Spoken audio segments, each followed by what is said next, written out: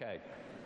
Well, last Sunday we explored the importance of Christian community, and the letters of the apostles to the various churches in the Roman Empire actually provide for us a model of what those close-knit relationships actually looked like in the first century. You know, we write one another when we can't be there with them in person. And so what we write reflects, as best we can, what we would say if we were together. So I want you to think, before we even start this morning, of the kind providence of God toward us. God used the limitations put on the apostles because of their travels, their imprisonments, and even their looming martyrdoms to ensure that what they were teaching everywhere in person was recorded for us who live centuries later. It's really a remarkable thing. Best attested ancient documents in the world, translated into our language, where we get to actually read the writings of the apostles and of the prophets, just as it was delivered to them by God. Long after they completed their earthly lives, we still benefit from the actual teaching of the apostles of the Lord Jesus. And what that means is that we have no reason to reinvent Christianity or to wonder whether what we're practicing at this time has anything to do with what was in the first century. We don't need to lose our way in a sea of human ideas and designs. We still have the breathed out words of God delivered to us by the prophets and the apostles. And that means that we can be sure that the gospel that we believe is for real. It's the authentic, it's the genuine gospel that Christ gave to his apostles. And it also means that the lives we live that are rooted in the gospel can display the life of God powerfully at work in us so that it matches what Jesus taught and what God desires from us as those that have been born again. I say all this because we live in a world of fake news, because we live in a world of human beings who are all sinners by birth and by choice. You know, fake news is not a modern invention.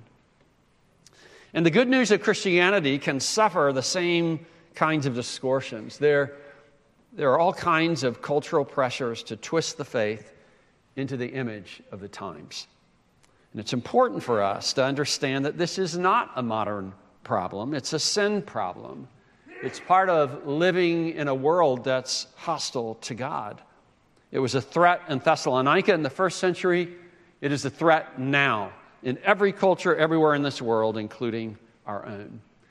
And it was this great concern that the Thessalonians hold fast to the faith that serves as the backdrop of Paul's heartfelt letter to them. He knows what pressures they're under to back off from the gospel that the missionaries had preached to them and that they had received. And Paul was practically beside himself with worry that they would somehow succumb to the pressure. When he found out from Timothy that they were holding firm, he could hardly contain his joy. And that is why he wrote this letter. Well, this theme of enduring faith dominates the passage that we look at this morning. It's custom-made for helping us hold fast to the faith in a world that tries to push us off course. So follow with me as I read 1 Thessalonians 3, 1 through 8. Therefore, when we could bear it no longer, we were willing to be left behind at Athens alone, and we sent Timothy, our brother and God's co-worker in the gospel of Christ, to establish and exhort you in your faith, that no one be moved by these afflictions. For you yourselves know that we are destined for this. For when we were with you, we kept telling you beforehand that we were to suffer affliction, just as it has come to pass, and just as you know. For this reason, when I could bear it no longer, I sent to learn about your faith, for fear that somehow the tempter had tempted you, and our labor would be in vain. But now that Timothy has come to us from you, and has brought us the good news of your faith and love, and reported that you always remember us kindly, and long to see us as we long to see you. For this reason, brothers, in all our distress and affliction, we have been comforted about you through your faith. For now we live, if you are standing fast in the Lord. As you look at this passage, we see first of all in verses 1 through 2, the urgent importance of strengthening one another's faith. It was important enough for him to send Timothy away to check on them. In verses 3 through 5, we see the unavoidable pressures to move our faith off course. And then finally, in verses 6 through 8, the joyful encouragement and confirming one another's faith. We'll find that what Paul expresses here fits not only his own times and his own situations, but ours as well. First, consider with me the urgent importance of strengthening one another's faith. Let's read those first two verses again. Therefore, when we could bear it no longer, we were willing to be left behind at Athens alone, and we sent Timothy, our brother and God's co-worker in the gospel of Christ, to establish and exhort you in the faith. Look at how significant a colleague Timothy is to Paul. He often refers to him as his son in the faith, but here he refers to him as our brother because he has the life of God in him, just as Paul did, and God's co-worker in the gospel of Christ. When we engage in sharing the gospel with others, when we're true to the faith, we're actually working together with God in the lives of other people, and God is working through us. So Timothy is intensely valuable to Paul. Evidently, Timothy and possibly Silas as well had rejoined Paul while he was still in Athens before he went on to Corinth. But now Paul sends him again back up to Thessalonica to see in person what's actually going on. Here's a man that's valuable to Paul personally and professionally, but the need is so urgent of knowing that the Thessalonian believers are okay, that Paul is willing, he uses words like abandonment, to be left alone to make sure that these believers are okay. It's worth the sacrifice. He explains Timothy's mission, a cause so important that it was worth whatever it would cost Paul to know how they were doing. Verse 5 will tell us that he sent Timothy to learn, to know about your faith, in-person observation. And here in these verses, in verse 2, he says it was to establish, to make you firm, to strengthen what is there to make sure it continue to hold, and to exhort you, to call alongside, to help in any way that was necessary. We all need reinforcement against the winds of opposition and deceit and intimidation and even sufferings that are common to man. We need people to come alongside and kind of buttress our faith as we go through that. And then exhort is a similar word. It's a word that has wide use. It can mean to comfort. It can mean to exhort, like soldiers being trained and their drill sergeant coming alongside to keep them going and keep them in line. It can mean like a defense attorney or coming alongside his client to defend him in a court of law in that adversarial environment. So Timothy went to provide these believers what they need to come alongside them and to establish them in their faith, their firm reliance on the body of truth that God has revealed. When you see faith with the definitive article, the, definite article, the, it's referring to that body of doctrine of truth that is the gospel. And he wanted to strengthen them in that. Now, as you think about the significance of this, remember that these are people that Paul has already told us he is convinced were genuine believers chosen by God. But that confidence does not make him passive. It doesn't mean that he takes no pains to make sure they're okay and to help where he can. The reality is that brothers and sisters you think are just fine can be struggling, drifting, overwhelmed. It's important to look out for them. And we all know, those of you that have been members for some time, we all know that from time to time there are situations that change and there are surprises that happen as believers go through rough periods of time or pull away from the faith, and people we would never expected to do so. So I'd like you for a moment this morning just to think about the believers that you know personally. Okay? This is going to take a little bit of time, but I just want you to think right now in your mind's eye, who are the believers you know personally? And now I want you to narrow the scope of that to the believers that you know best. You might start with the family members with whom you live, or perhaps your roommates, or your co-workers that you work alongside nearly every day. It could be your classmates or your friends, friendships that have developed over time. It could be your neighbors. It could be persons in your life group or your Sunday school class or some other smaller group in the church or in the community, people that you actually know well. Okay, you have those people in mind. So let me ask you, how are they faring in their Christian faith? Or are you just assuming they're okay? Are they suffering in some way? Are they under attack? Are they struggling? Are they slipping? When's the last time that you made any really significant effort to know how they really are? And when's the last time you intentionally encouraged them or helped them or provided some kind of support and let them know that their well-being matters to you? As I thought about this, it's just so easy for us to assume people are okay. And maybe we see things that throw up flags, or maybe we know they're going through a rough period, but we just assume, hey, they're a believer, and I'm sure God has given them grace, and they're just going along just fine. Well, instead of just assuming, if you actually know them well enough to have the conversation, and hopefully you have a number of people like that, ask. Find out how they're doing. Invite them out for coffee or for a meal, or just take time as we mill about before and after services to check in on them and see what you find out. Paul and Timothy's actions and words communicate how important strengthening one another's faith actually is. And that it's not only important, but that it's urgent to follow up, because we really don't know when it's going to be too late.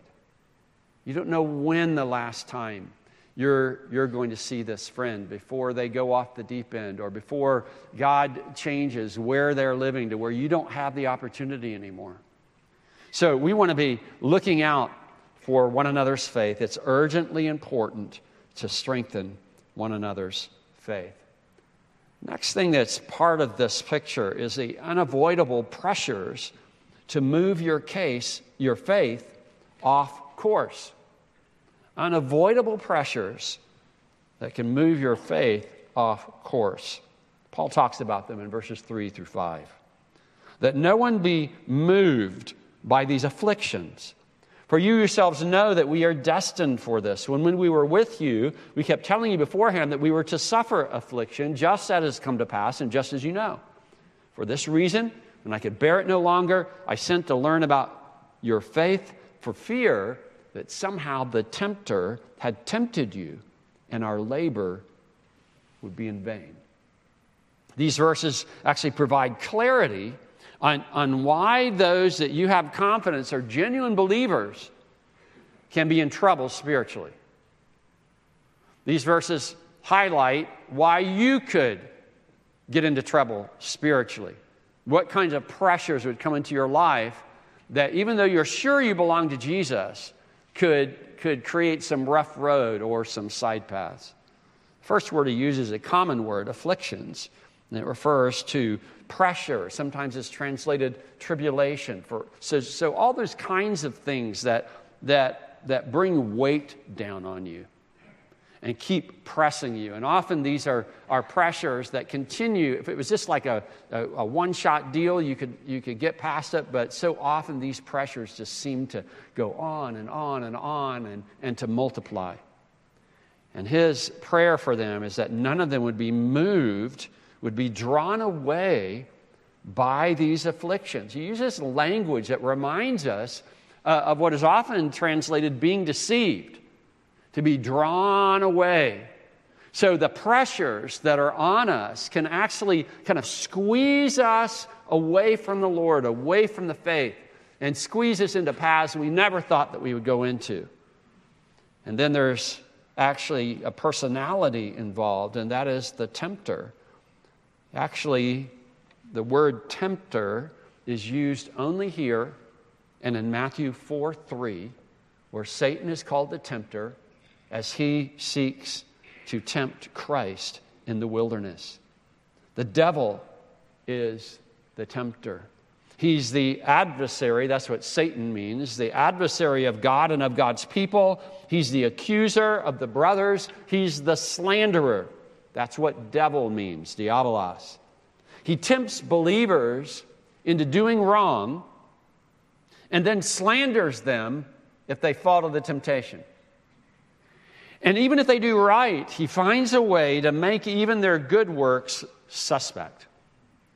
Remember how Satan treated righteous Job, accusing him of doing right only because God had prospered him. And Satan was more than happy to use all kinds of calamity, all kinds of affliction and pressure to get Job to turn against God, whatever it would take. Well, Paul feared that his labor would be in vain.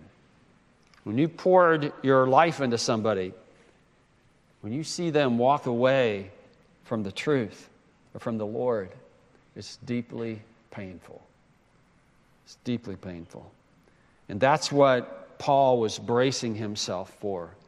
So how did Paul equip the Thessalonians to hold up under the pressure and the affliction, to stand firm against the tempter's fiery darts and deceptive tactics designed to draw them away from the faith? Well, we learn in this passage that he actually started early on, bracing them for the pushback that they would experience. And of course, right from the beginning, they experienced it. I mean, Paul and Silas were driven out of town because of the opposition and the mob and the legal efforts that were arraigned against them. But Paul's words help us gain insight into the limitations and the purposes of these afflictions. I think sometimes when we hit these rough spots, and when we, particularly afflictions that we've never had to deal with before, perhaps they're frightening, might be debilitating, you might feel just intensely alone, betrayed. When we hit those things, particularly for the first time, it feels like they've gone too far and that we just can't bear up under it. And yet Paul is going to teach us that there are actually limits, God-designed limits to the afflictions that we endure, and that there's actually a purpose behind those afflictions as well. He says we are destined for this. We were appointed for this. And so he refers not just to what Satan is doing, he refers to God governing, God appointing what we're going through. Just as we see in the interaction of God with Satan, where Satan can only go so far, God puts limits on him.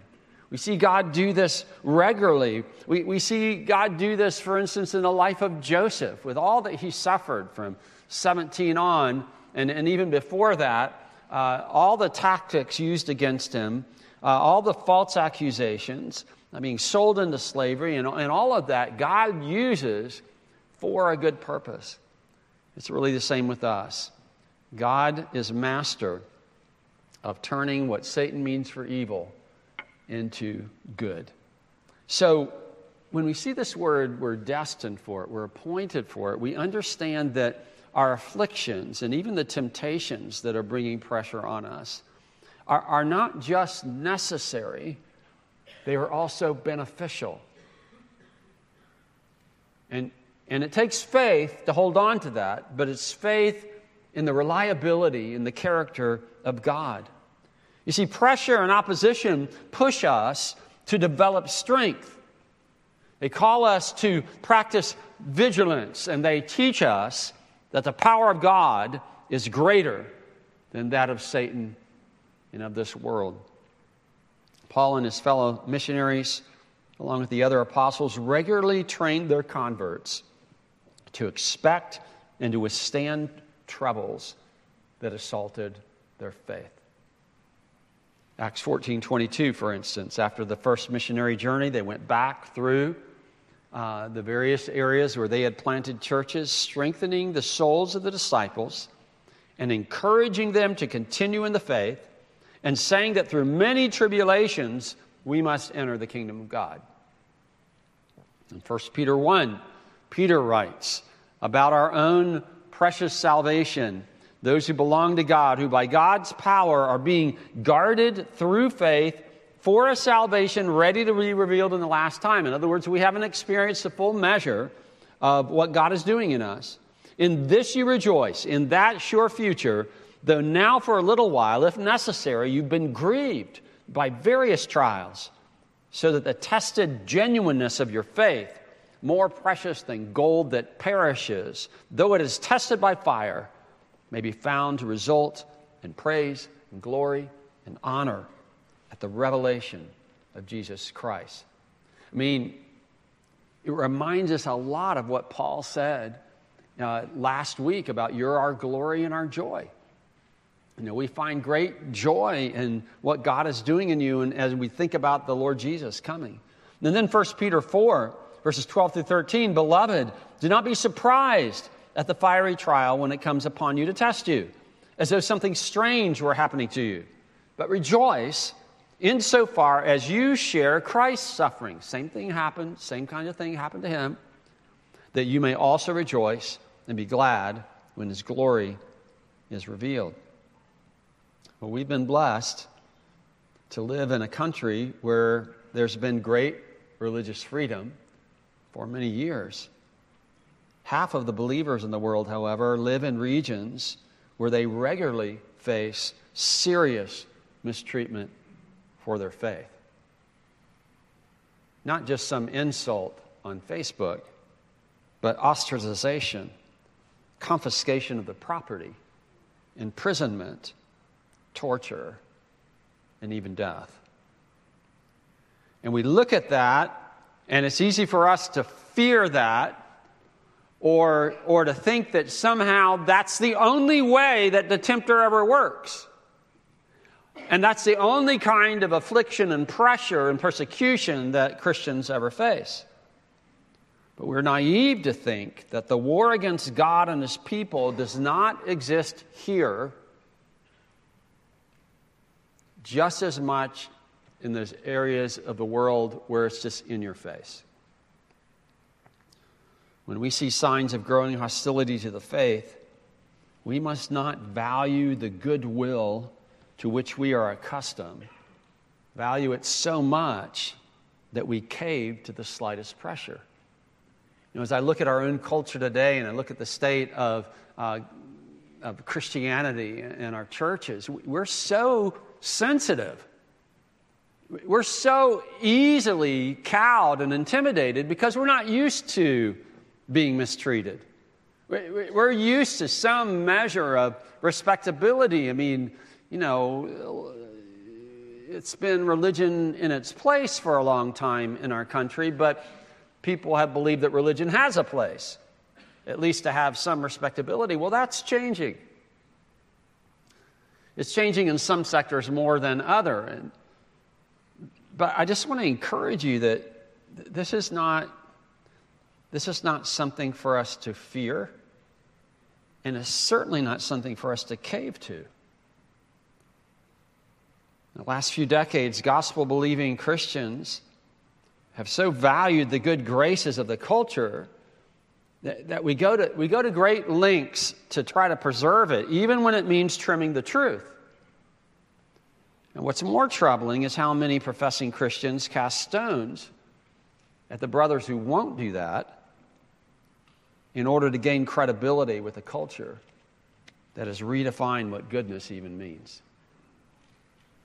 So I want to encourage you to hold firm. Just don't be rattled by this. Don't shift. It's really a shifting. You know, the devil's more often to be feared when he fawns and when he roars. I mean, we're used to his being nice. Okay?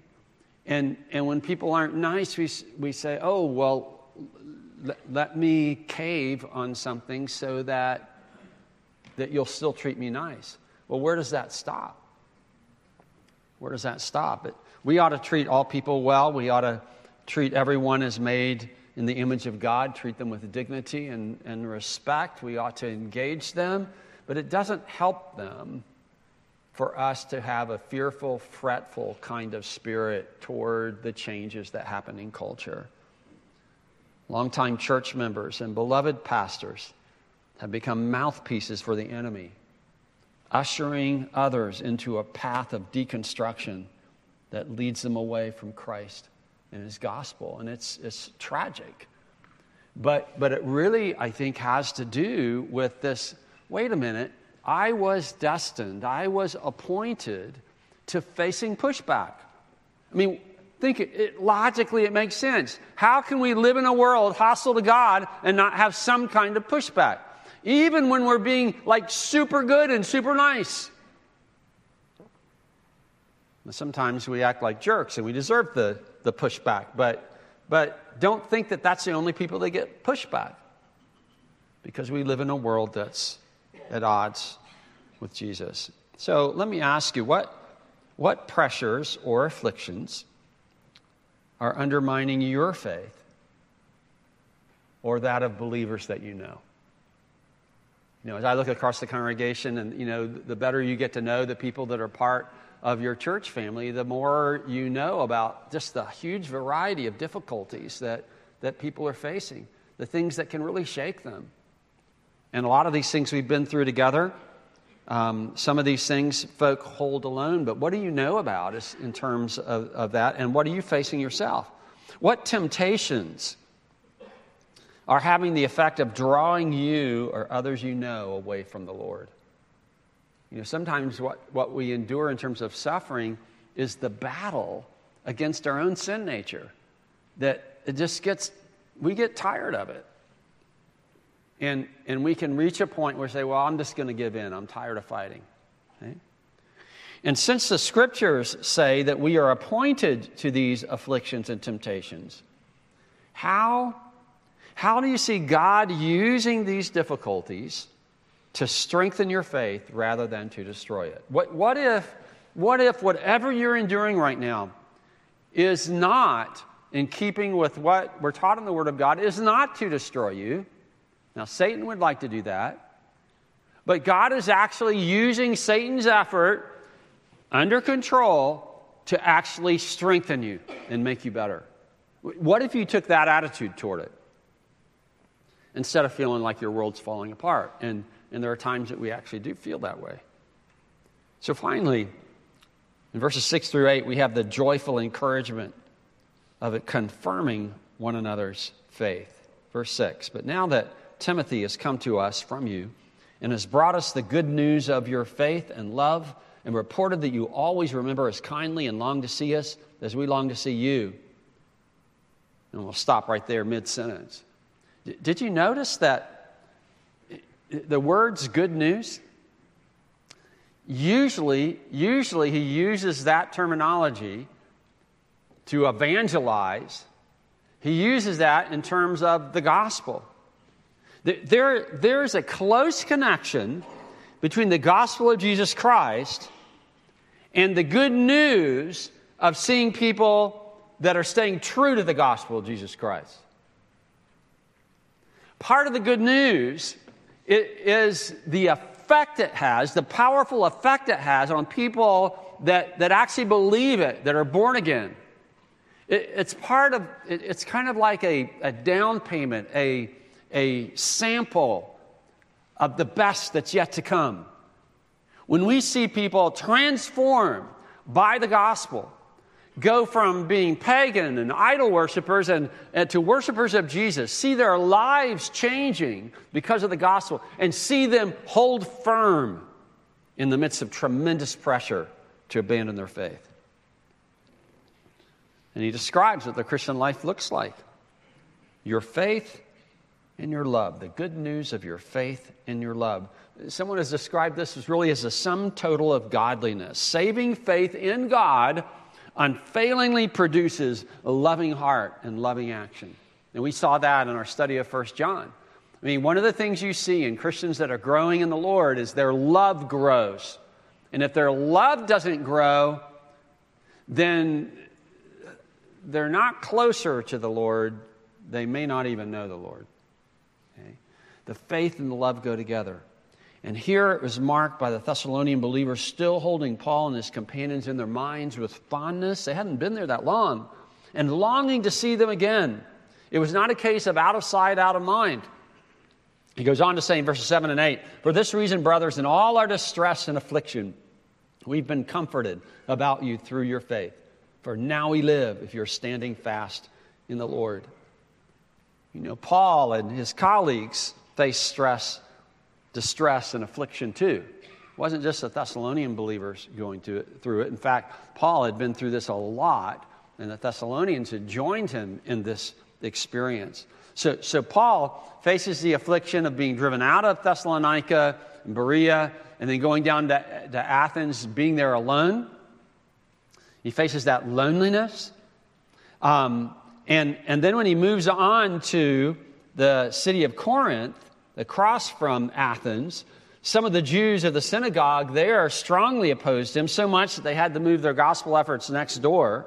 And then in the way God typically works, the ruler of the synagogue actually trusted in Christ. I think that's just so cool. This whole family, after they got kicked out of the synagogue. And in time, these enemies of the gospel made concerted effort against Paul. They brought legal charges against him, brought him before the proconsul of the region, Gallio. But Gallio threw out the accusers, and Paul and his companions were able to stay longer. But so you had this mounting opposition. And in the midst of that, the report came that the persecuted believers in Thessalonica were thriving. And that gave Paul fresh courage. Their pains and their labors were not in vain. The Thessalonian Christians were standing fast. In contrast to the stony ground believers Jesus talked about, who received the word with joy but then shrivel up as soon as they face the heat of affliction, Paul and his companions were comforted by the news. It's the same word that was translated exhort back in verse 2. So you have Timothy going to the Thessalonians to exhort and to comfort them, and then Paul turns it around and said, "You comforted us. You came alongside of us and strengthened us." Just as Timothy comforted and strengthened the Thessalonian believers, their faithfulness comforted and strengthened Paul. Now think about this. Because we tend to think about those that have been our mentors and those that have been our teachers, our parents, those that have trained us in the way. We don't think about how much our life actually affects them. But your own continued faithfulness to Christ in the face of pressure and temptation benefits not just you, but all the believers who know you, including those who have poured their lives into yours. Now, as I thought about this, I thought, this is just so helpful as we think about our lives. You can be a child in elementary school. You can be a teenager. Maybe you're in college. And perhaps you've had the privilege of parents and teachers who've taught you gospel truth. Well, you can strengthen their faith by your own steadfastness in the truth. You can be 7 years old, you actually know Jesus. You can strengthen the faith of your parents by being obedient and showing them honor. You can strengthen the faith of your parents and your grandparents as a teenager by not taking foolish paths that destroy people, but instead being someone who is zealous to pursue God. Instead of taking risks that are destructive and sinful, you're willing to take risks to advance the gospel. That kind of life strengthens other people. Live what you've been taught. Don't wait to serve Jesus. For one thing, you don't know how much time you actually have. Do it now. Not just for yourself, but for everyone connected to you. And I think as we get older, particularly if we have any responsibility, we know there's lots of people connected to us. We know that if we stumble, if we deviate, that lots of people are going to be hurt. But recognize that's always the case. All the connections that you have with people, if you turn away, if you don't follow the Lord, you're going to impact them, not for good, but for ill. And that also sets an opportunity for you. Think about the impact of your life.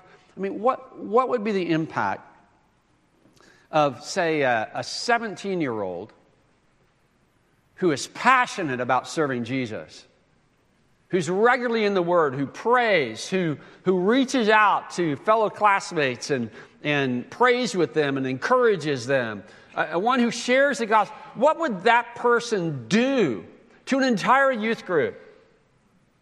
What would people like that do to an entire community that were living that way before God? You know, what would happen if you know, the more Christian businessmen there are that they're not in it just for the money, they're in it for Christ.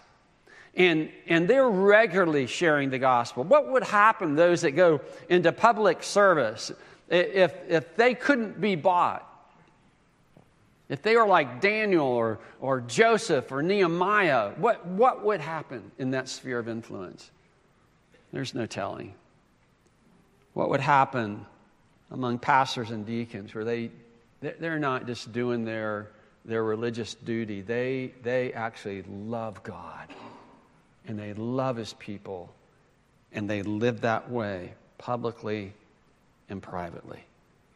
No wonder Paul says, now we live. To know that the Thessalonian believers are doing well was life-giving to Paul. It infused vital energy into his ongoing gospel ministry. He's now in the city of Corinth, where he's facing significant opposition as well. In fact, it was bad enough that Jesus himself appeared to Paul by night to encourage him that the Lord had many more people in that city who had yet to trust in Jesus, but who would. The more common way Jesus strengthens believers is not through those midnight visitations, as through the steadfast faith of those to whom they've ministered. Because when people fall away, it has the opposite effect. It discourages, it weakens the hands of those that are trying to serve Jesus. So who are those who've contributed to your faith? You know, think about those that really have been valuable instruments in the hand of God to impact your life for good. And in what ways is your walk with the Lord, in the face of difficulties, an encouragement to them that their labors are not in vain? What joy and comfort can you bring to believers who care about you because you're walking with God? This earnest concern for the faith of others is from the heart of Jesus himself. I was reminded of his words to Peter in Luke 22. Simon, Simon, uses his old name. Behold, Satan demanded to have you, that he might sift you like wheat, prove that you were a fraud. But I have prayed for you, that your faith may not fail. And when you've turned again, strengthen your brothers.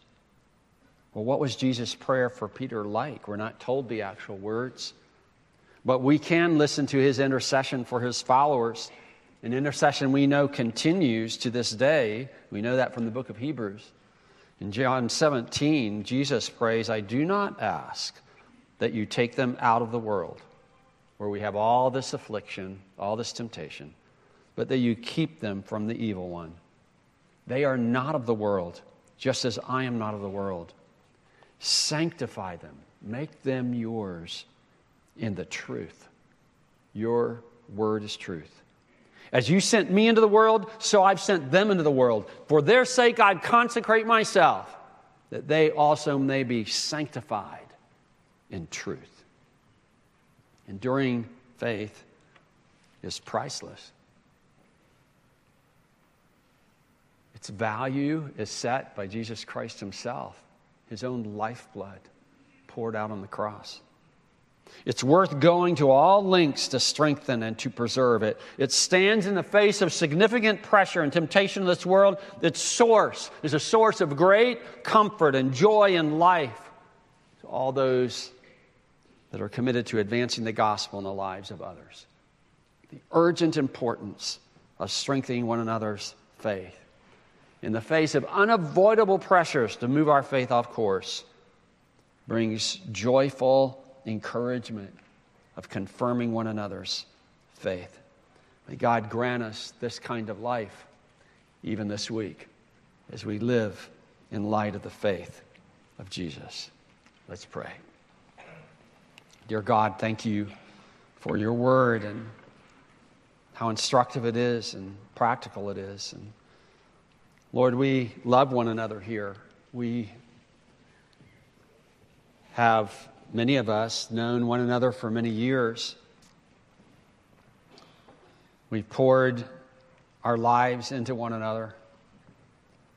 We pray that we each might hold firm, that we might value what you have done for us through the ministry of other people. And Lord, that we might bring joy to them and to you by holding fast. Well, God, we know we can't do this on our own. So we know that the one who has destined us for this, who's appointed us to these difficulties, will use them to strengthen us. Help us hold fast for the glory of Jesus, our Savior and our Lord, in whose name we pray. Amen.